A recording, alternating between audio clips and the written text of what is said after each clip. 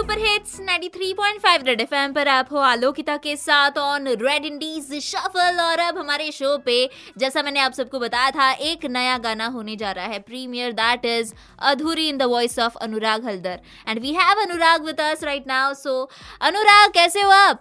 Ji I am very good, how are you?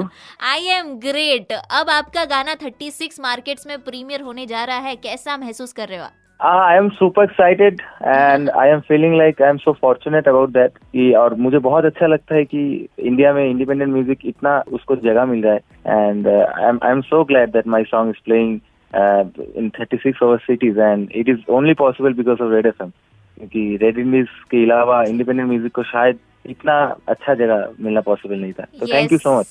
As you said that we have started this show Red Indie Shuffle which is only and only for independent artists. शायद आप समझ सकते हैं कि कैसा लगता है कि इंडिपेंडेंट आर्टिस्ट को जब उनको इतना अच्छा प्लेटफॉर्म मिलता है, और ये पॉसिबल नहीं होता था। मतलब मैं सच में बोल रहा हूँ कि I had no contact, nothing like that. Red FM ने मुझे मतलब जहाँ से मुझे ढूंढ के निकाला, that is only possible because of you guys. मतलब आप लोग टैलेंट को पहचानते हैं, ये बहुत मतलब that is nothing can be better than this I guess. Most welcome Anurag. And आपकी ही तरह हम सारे के सारे इंडिपेंडेंट आर्टिस्ट को प्लेटफॉर्म देने की कोशिश कर रहे हैं, जो कमाल कर रहे हैं, धमाल कर रहे हैं and they need a platform. So yes, we are here for you all.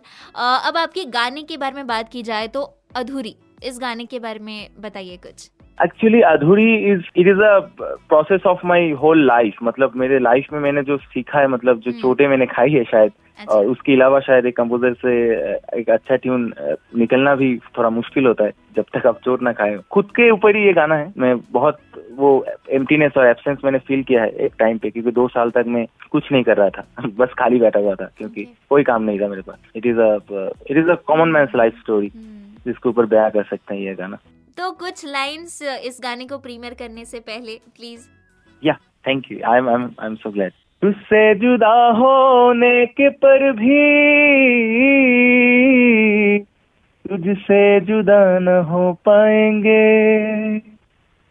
तेरे बिना ये सारी जिंदगी